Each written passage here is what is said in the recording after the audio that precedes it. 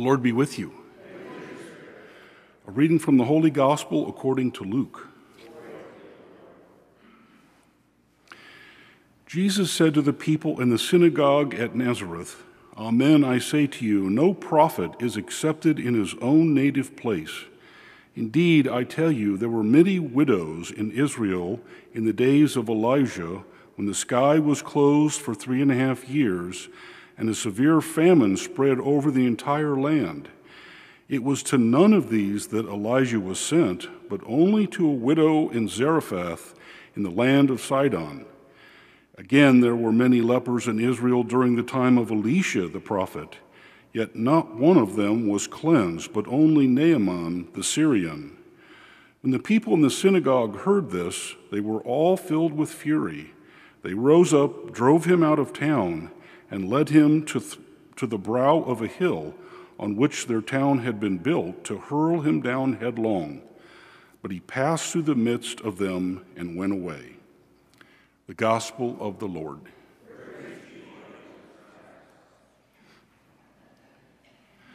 Well, good morning.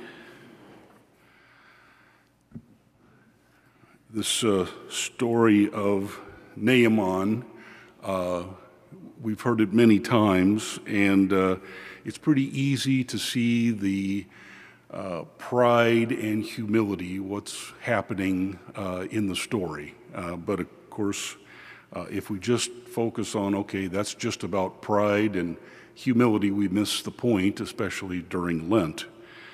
We really have to go back, and fortunately, many times in our gospel readings, there's a story mention of the Old Testament, and we don't hear a whole lot. But today in 2 Kings, we get a full reading of what happened with Naaman. The missing pieces here again are really the arch enemy of Israel, the Syrians. They were a constant thorn in the side of Israel. And so the pride, you really can see this in the gospel reading, the pride of the people from Nazareth who really take offense at God helping the enemy. It's really incredible. And we read that in this Old Testament reading. It says, he was highly esteemed and respected by his master, for through him the Lord, and it's a capital L. Later in that reading, there's a little l, his king, but it's the big L. The big L, Lord, helped Naaman. It just reminds us the lengths that God went through in pursuit of Israel, trying to do anything for them to recognize him. God wanted Israel to recognize him. That's really what we need to learn in our readings today. Recognizing the Lord. What's incredible is that the Nazarenes are saying, well, I know who God is. They're happy with themselves. They're happy with where they are in their life. And there's Jesus standing right in front of them. They miss it. They miss exactly what they were looking for. There he was, Jesus, right in front of them. But they don't see it. That's what Lent is about. Lent is our pursuit of seeing something that we take for granted. God is pursuing us. Father, Son, and Holy Spirit, all three are pursuing us, but yet we miss it. And Lent is our opportunity to see more clearly. Now, I really like in our responsorial psalm driving this idea of seeing, and it's amazingly in the responsorial psalm, it's a combination of both the 42nd and 43rd psalm, and they have a similar message, but in our reading it says, Send forth your light and your fidelity. They shall lead me on and bring me to your holy mountain, to your dwelling place.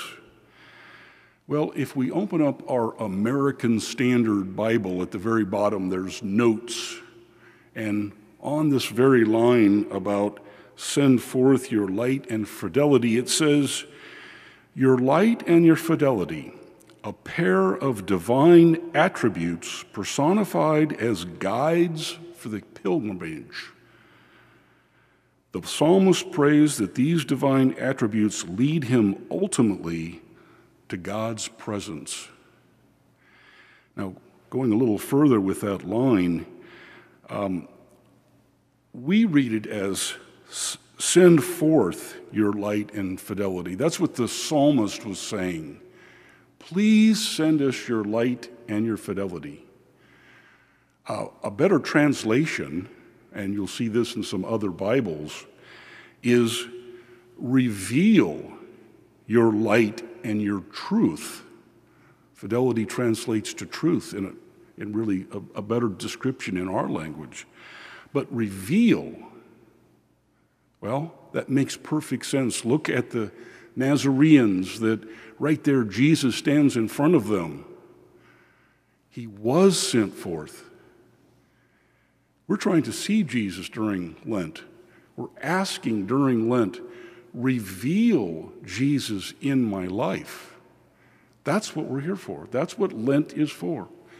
We're asking, pleading, reveal him. So if your Lent was really started off with, as we do, as Westerners, we want accomplishments.